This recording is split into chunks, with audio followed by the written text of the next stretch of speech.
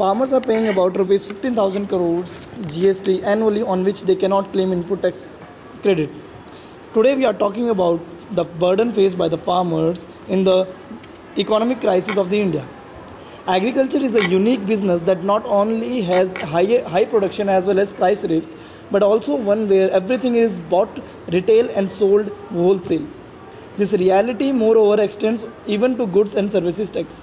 Farmers are the only businessmen today who cannot claim input tax credit on the sales they make. Bhagirath Chaudhary, founder director of the New Delhi based South Asia Biotechnology Center, was recently shocked to pay 18% GST on pheromone traps and lures that are used by farmers to attract insect pests. These are required for monitoring and trapping of adult male moths to prevent mating and laying of eggs by the females. We advise spraying of chemical pesticides only as a last resort when the number of moths caught exceeds a certain threshold level.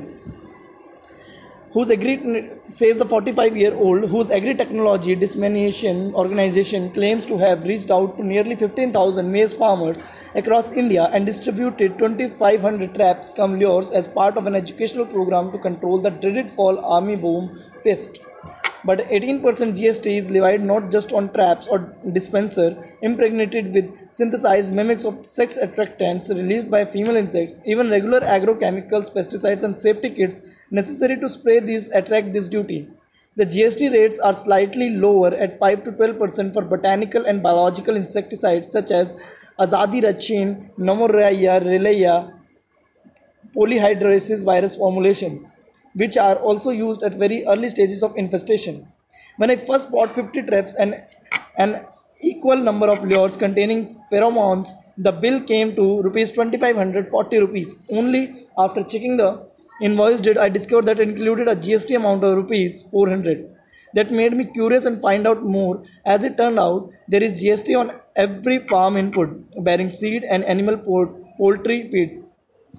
Even on government subsidized fertilizers, you have to pay 5% GST. Notes Chaudhary, who is himself the son of farmer from Dudhiyo ki Dhani, a hamlet in Billara Tehsil of Rajasthan's Jodhpur district. The problem, however, is not with GST per se. The real issue is that for the GST paid on the purchase of any input, whether fertilizer, pesticide, pheromone trap, tractor, drip sprinkler, irrigation system, or other equipment, the farmer has no means to use it for reducing his tax liability. This is not just because most farmers are ignorant about the ITC GST and cannot afford to hire the services of chartered accountants. The actual reason is simply that all farm produce attract zero GST.